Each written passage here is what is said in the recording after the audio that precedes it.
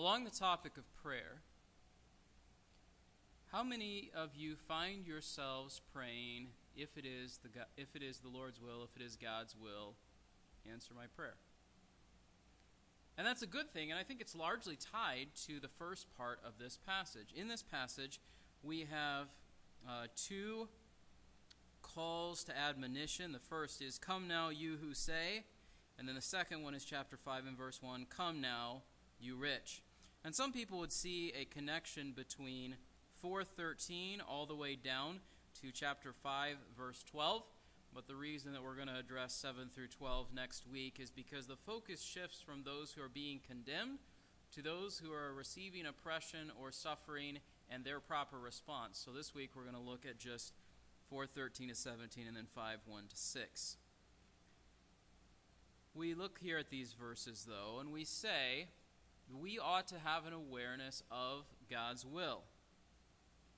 But those in this passage whom James described do not seem to have that awareness, or at least to acknowledge it. We will go to such and such city today or tomorrow and spend a year there and engage in business and make a profit. And we notice that they are not condemned specifically for the making of plans. It is not wrong to do business. It is not wrong to make a profit. It is not wrong necessarily to go from one place to the other. The thing that is being condemned is what is said in verse 14, "Because of the uncertainty of life, we ought not to presume upon the future." We are not God. We do not know the future. We cannot dictate what tomorrow will be, let alone a year from now.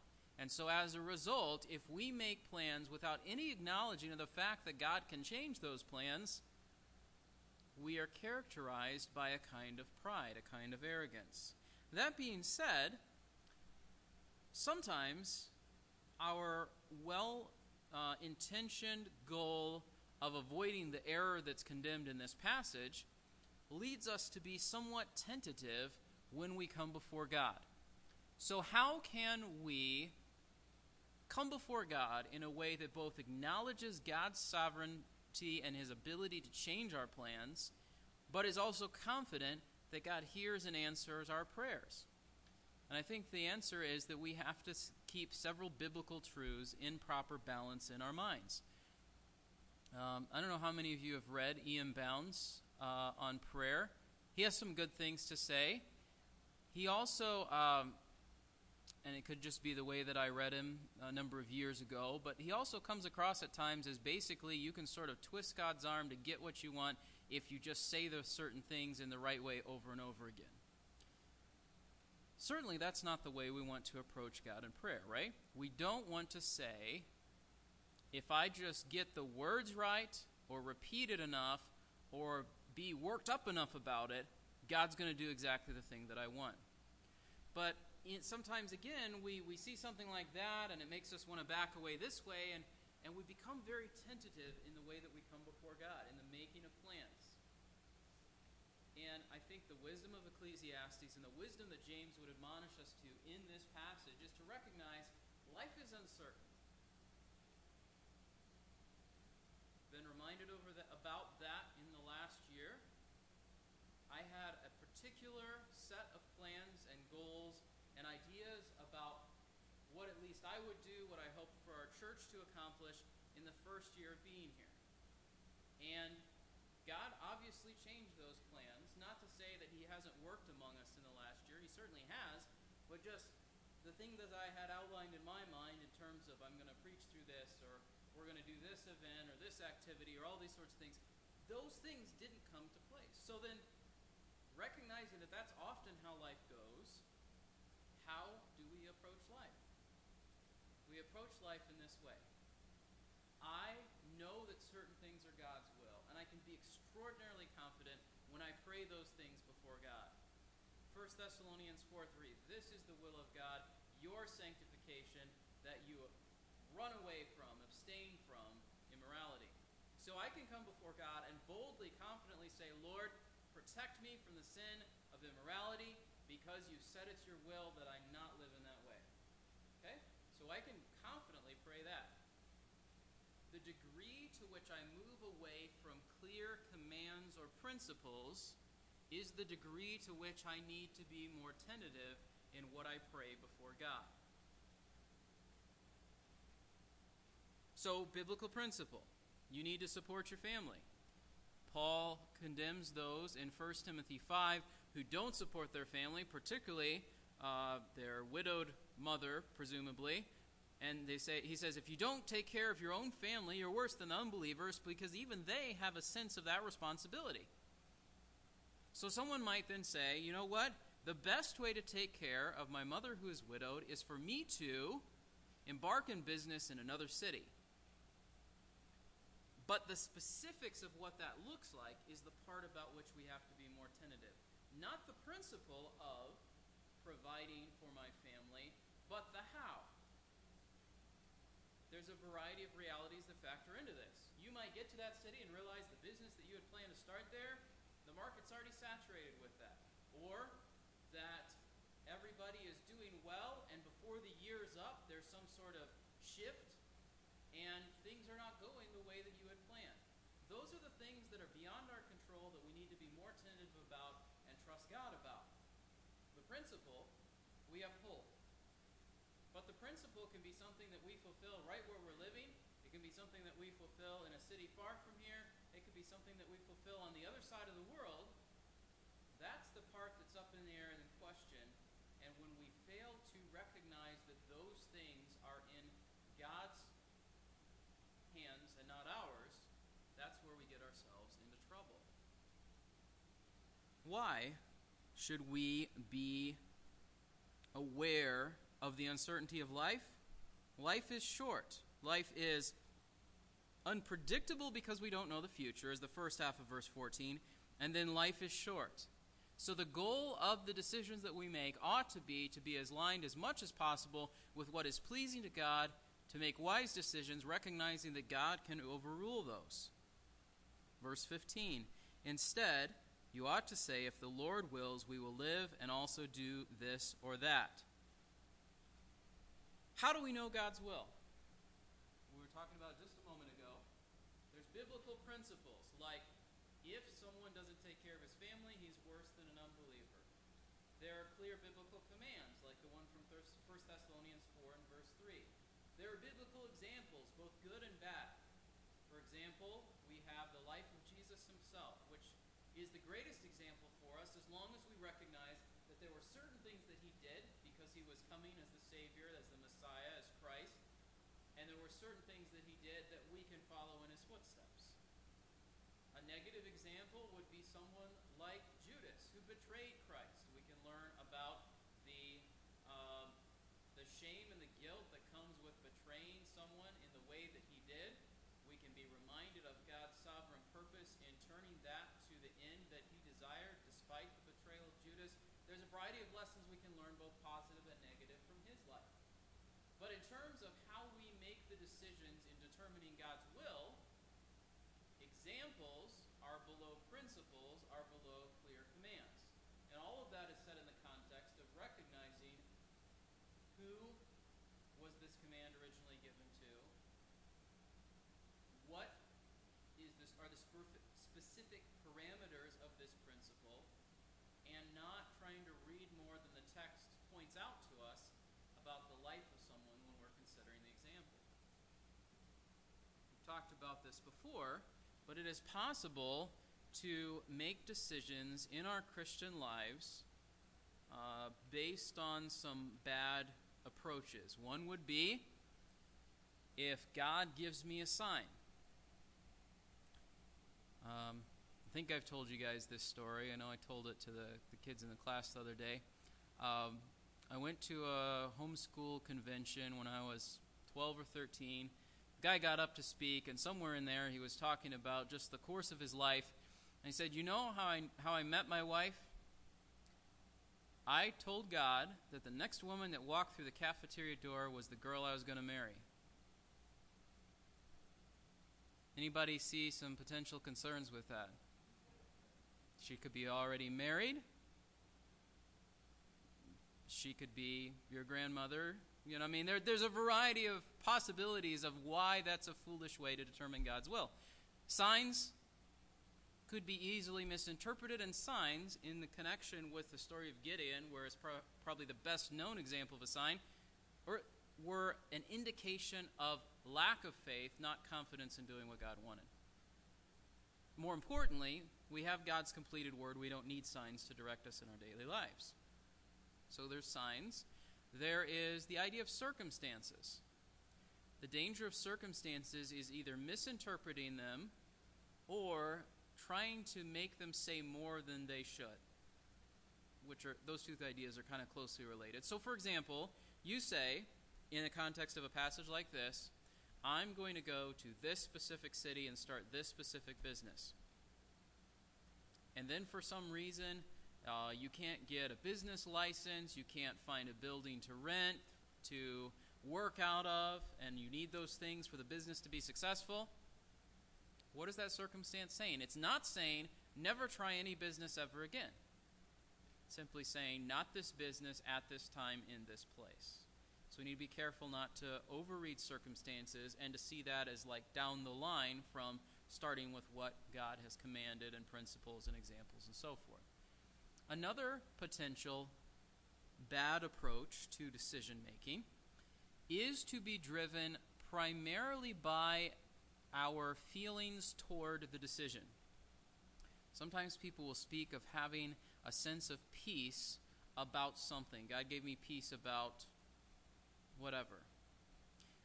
The danger of this is that sometimes we don't want to do what's right, so we don't feel peace about it. If God says, children, obey your parents in the Lord, for this is right, and your parents just said, clean your room, and you don't feel like cleaning your room, you're not going to have peace when you clean your room, but it's the right thing to do. If you really want to eat the whole pizza and the whole tub of ice cream and everything in the fridge, it might make you feel good to do that, but it's not the right thing to do because God would call that gluttony, right? So just having a particular feeling toward the decision doesn't mean that it's right or wrong. We have to start with what God has said. We look at commands, principles, and examples. We pray, seeking God's will. I think that's the attitude of verse 15. If the Lord wills, we will live and also do this or that. We seek godly counsel because that's part of why God has put us together in the church, all different sorts of ages, so that it's not just we're all peers with one another, but there are those who are older, there are those who are younger. We can all learn together from each other. And then we recognize that we may arrive at several legitimate possibilities. And then in the advice that Kevin DeYoung gives in the title of his book, just do something. We can say, here's 3 options, and we can analyze and plan and scheme, and which one am I going to do? Sometimes we just have to say, all right, this is what I'm going to pursue. And then sometimes God redirects us through circumstances which constrain our choices, through unexpected events that come into our lives. And we say, okay, Lord, this is what I recognized when I went into this. If the Lord wills, we will live and also do this or that. Why does James condemn those who don't have that attitude in verse 14 or verse 15? As it is, you boast in your arrogance, all such boasting is evil. Notice the pride that is evident in the statement of verse 13. Today or tomorrow, we will do this, and we will do this, and we will do this, and we will do this. A very self-centered focus that doesn't acknowledge God and does not recognize that God's in charge and I'm not. And so James condemns that sort of arrogance. We have to ask ourselves, who is it that he's condemning? Is he condemning unbelievers? Is he condemning believers? Or is it kind of left vague? I think the consensus among commentators, although there's a variety of opinions, would be that he is speaking here to believers. And some of the clues along those lines would be the admonition in verse 17 about if you know the right thing to do and you don't do it, it's sin. That's not really something that unbelievers are concerned about primarily. The acknowledgement that if the Lord wills, we will live and also do this or that is also something that an unbeliever is not going to readily acknowledge. But whether that is his original point or not, this certainly has application both to believers and to unbelievers. Anyone who says, in pride, I can run the course of my life and I can determine every decision of it the way that I want, is speaking in arrogance. Just a quick point of application along these lines. There are those who would say to us, if you check off the right boxes, you will not go through fill in the blank. Or you will positively have fill in the blank. That is a very common attitude in our society today. If you eat the right things, if you exercise, if you use a specific product, if you filter your water, if you this, that, or the other thing, none of those things are bad. But even in those things, we acknowledge God can take the person who was a marathon runner and eats the right things according to the current medical consensus every day and strike that person down with a heart attack. God can bring a variety of other circumstances into our lives that we do not anticipate, that we cannot control, that we do not have the power to fix in our strength. And when all of these things come into our lives, it doesn't mean we don't make wise decisions, but we acknowledge the truth of what it says elsewhere in Scripture, which is that even wisdom cannot preserve us entirely from any disaster, from any difficulty in life, or as Bob was pointing out in his testimony, from any suffering. So as believers, if it's the making of plans, if it's a desire for our lives to go a particular way in terms of the health of our bodies or in terms of the achievements of our careers or whatever else it might be, in all areas of life, acknowledge that God is the one who rules over it. And if we fail to acknowledge that, then we are boasting in pride, which is evil. Verse 17 is an interesting verse because as I was looking at this passage, I kept going back and forth. Does it go with 13 through 16, or does it lead into chapter 5, 1 through 6?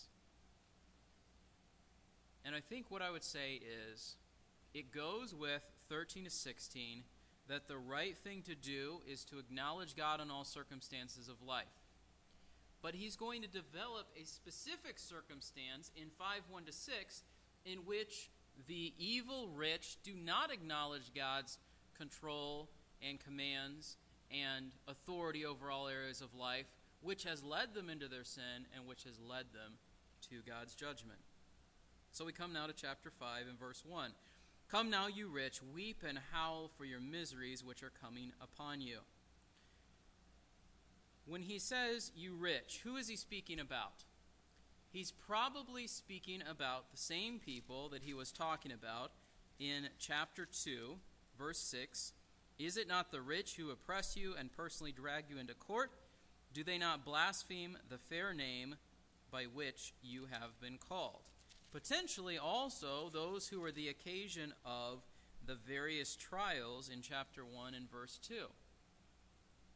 So he's probably speaking here about and to unbelievers, and he is condemning them. It's interesting to note that when he speaks to his audience of believers in chapter 4, there's very much a tone of, you belong to God, you're not doing what God wants, repent.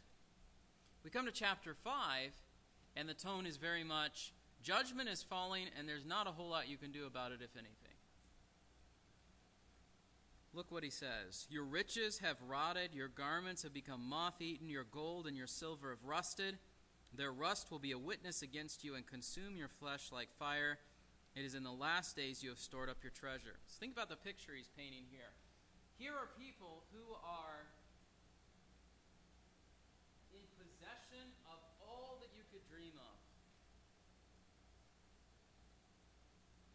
it's decaying right around them. And it's almost as though James is saying the decay of the objects that you love, that you have heaped up for yourself, has spread to your own body, and you're decaying along with them. Which is ironic, because of all people who have a desire to preserve their natural lives, it's those who have everything this world have to offer, and who live for all this world has to offer. Because if that's the only thing that you have to live for, why would you want it to stop? You'll try to hang on to it at all costs. And James says it's like sand slipping through your fingers. It's like any car over 10 years old in Michigan when you go to work on it. It's full of rust. It's decaying. And the rust gets on you, and it's almost like it infects you in the picture that James is painting for us. You know, there's almost this idea you're driving this thing that used to be your new car, and now it's decaying around you, and you're trapped in it, and you're decaying with it, and there's nothing that you can do about it. Their rust will be a witness against you. The things that you have loved are going to condemn you, metaphorically speaking, for having worshipped them instead of worshiping God, for having prioritized them instead of living in a way that honors God. People are like, well, gold and silver don't rust. I don't think he's saying necessarily something that's scientifically inaccurate. He's just saying, in terms of value, their value's gone. They're falling apart around you. You're hoarding these things up for yourself. And it does you no good. It is in the last days that you have stored up your treasure.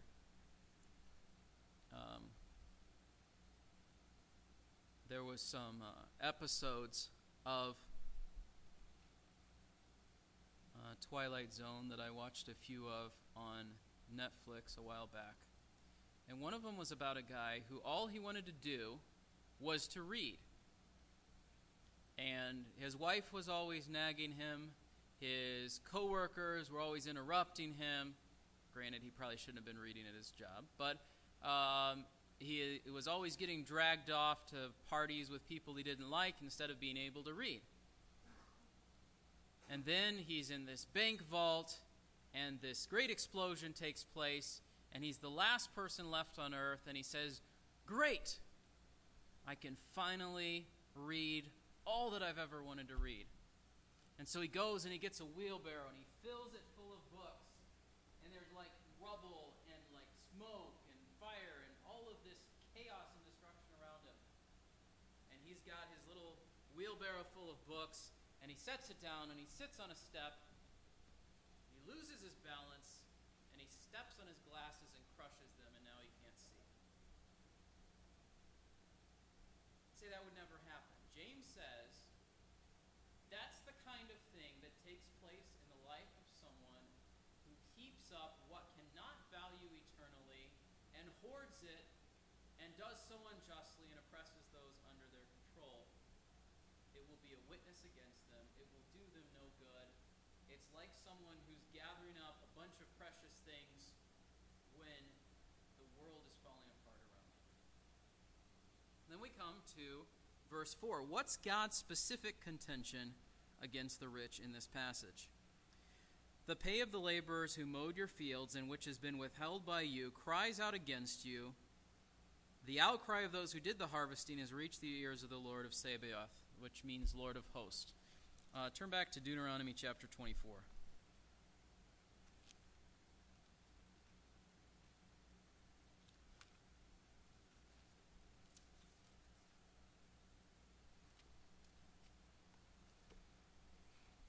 Look at verse 14 and 15 of Deuteronomy 24.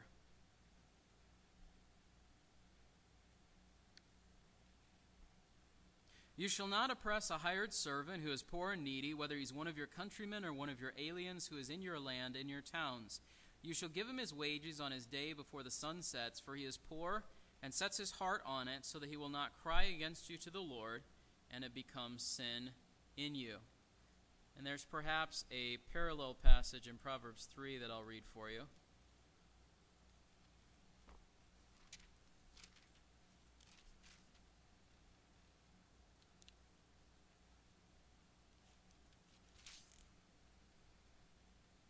says in Proverbs 3:27, "Do not withhold good from those to whom it is due when it is in your power to do it. Do not say to your neighbor, 'Go and come back, and tomorrow I will give it,' when you have it with you." And then, although probably chronologically the book of Romans would have come well after James wrote his book, Paul says this in Romans chapter 13, verse 8. "Owe nothing to anyone except to love one another, for he who loves his neighbor has fulfilled the law." There's a sense of obligation for someone who is employing another person to pay the agreed upon wages in a timely fashion and not to stretch that person out or fail to pay them what is owed in an effort to gain more profit for yourself. God is condemning the rich in this passage because there are people who deserve to be paid and they refuse to give them what was owed, and they were in that sense violating the spirit of the law, the admonition of Proverbs, the principles that Paul would later record in his letter, and that condemned them. It's interesting that it is said that the pay cries out against you. They've got these wages that ought to have been given out to people who had earned them, and it's as though the money that they're heaping up to be their gold, their silver, is both almost attacking them in verse 3, and now it's crying out and condemning them in verse 4. It's given sort of a personification. And then beyond that, not only are the wages that they've stored up calling out against them, but the people that they've oppressed are crying out to God for help. We have echoes in this, I think, of the Israelites when they were enslaved in Egypt. A number of other examples where people are being mistreated and harmed, and they cry out to God. God condemns the Israelites in the prophets, both major and minor prophets, for their mistreatment of the orphan, the widow, the poor.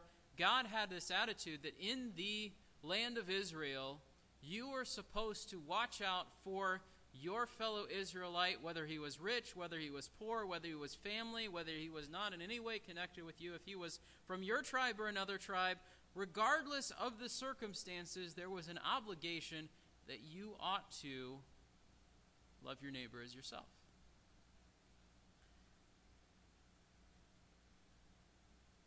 Which is probably part of why James condemns the attitude of favoritism in chapter 2, because he was anticipating what he's going to say in chapter 5, and he's saying, you Christians are acting like the unbelievers and doing to one another what they have done to you, and you ought not to act this way.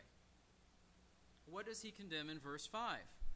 You have lived luxuriously on the earth and led a life of wanton pleasure. You have fattened your hearts in a day of slaughter. You have condemned and put to death the righteous man. He does not resist you. Verse 6 probably should be taken figuratively, similar to chapter 4 and verse 2. You do lust and do not have, so you commit murder. James is looking at this as something on a continuum from I hate my brother and I speak evilly to him to I actually carry out the sin of murder like Cain did to Abel.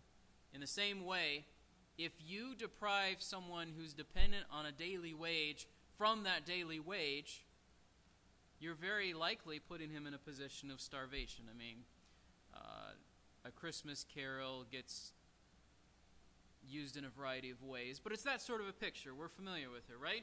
Scrooge heaps up this miserly wealth, refuses to give Bob Cratchit what's needed, and in one vision of the future, his son dies and he's put in the poorhouse, and all these other sorts of terrible things happen to him. That's the picture that James is painting for us here. Here's someone who has more than enough ability not only to pay the workers what they're owed, but also to be generous beyond that. But instead, what is the attitude of this person or these people? Verse 5, you've lived luxuriously on the earth and led a life of wanton pleasure. You have fattened your hearts in a day of slaughter. So this passage is addressed primarily to unbelievers. But by way of application for us as believers, do we become caught up in the pleasures of this life become satisfied with them, pursue them in the way that this describes, and as a result, become hard-hearted toward the people around us. I struggle with this when I drive down John R. Technically up and down. Because I see people standing on the side of the road with a bunch of signs trying to get me to hand them money, and I don't think that that's the wisest course of action, because if someone is struggling with money, the solution is usually not giving them more money, because they're probably not going to be wise with that. And as I was talking to kids the other day, why are these people standing here, and we were talking about it, the best way to help someone in those kind of circumstances would probably be to come alongside them, and it would be a long process, not something that you can do for 30 seconds on the side of the road out the car window. But it's easy for us to see something like that and sort of just get in this mindset of, I'm not going to help anybody. Everybody's out to get me. Everybody wants my stuff. It's mine, and I'm going to keep it, and you can't have it. We can't be that way in the church. If we see a fellow brother or sister who has needs, there is some measure of obligation to help. If that brother or sister is being foolish and that's the occasion of their need, then yes, we come alongside them and say, well, let's try to see what we can do to help you avoid this in the future. But if they're in the moment of need at that point, James 2 says, you see that and you say, I don't care. There's a disconnect between your profession of faith and what God wants you to do. As I said to you all previously, several of you, I feel badly saying these things from the perspective of, I don't think anyone is behaving the way that this passage describes. I've seen the opposite. I've seen generosity and care and love for one another in the context of this church family, and for that I'm very grateful. The reason I think that we should not skip this passage, even though it's not a problem right now, is because the world we live in and the attitudes of the world around us and the circumstances that we encounter on a daily basis sort of squeeze our thinking and our actions and our desires. And so we need passages like this to periodically correct that so that we have the right attitude that God wants us to have toward one another and toward those outside our church body. Why should we not trust in riches? Because riches that are obtained unjustly will not bring satisfaction, they will bring condemnation, they will not bring help that we expect or hope them to give to us. They will instead bring God's judgment. Why should we not presume upon the future? Because it evidences a kind of pride that whether we're talking about believers at the end of chapter 4 or unbelievers at the beginning of chapter 5, both are evidencing a kind of pride that is not trusting in God, it's trusting in self, it's trusting in what I have, it's trusting in what I can do. And God resists the proud, but gives grace to the humble. God comes alongside the poor in this world and has offered them faith. Doesn't mean that no rich people are ever saved, but that there are probably a lot more in this world who trust Christ, who don't have everything this world has to offer, than those who do. And so if either of these passages, whichever part of it God wants to press home in your heart tonight, whether it be, I tend to say, here's what I'm going to do without thinking about whether it's pleasing to God or acknowledging that God has the right to change my plans, or whether it is the constant calls for me to give things to people I don't know who are possibly trying to scam me, whatever else has caused me to be hard-hearted toward any and all such needs, these passages, I think, still speak to us today and encourage us, trust in God, don't trust in riches, don't trust in yourself, because God judges the proud. But at the same time, acknowledge God in all you do, and He will direct your paths. Don't close up your heart of compassion toward those around you, because we have opportunity to show God's love not just by our words, but also by our actions. Let's pray. Lord, these are heavy truths in these passages, and our daily experience is not, in some ways, much like James's audience. We're not experiencing that sort of oppression in chapter 5. We're not, hopefully, showing the kind of pride and presumption in chapter 4. But Lord, if there are seeds of those things in our hearts, we pray that you would help us to turn away from them, to consider what would be pleasing to you. Lord, help us always be willing to submit to your word in whatever way, small or large. We pray these things in Christ's name. Amen.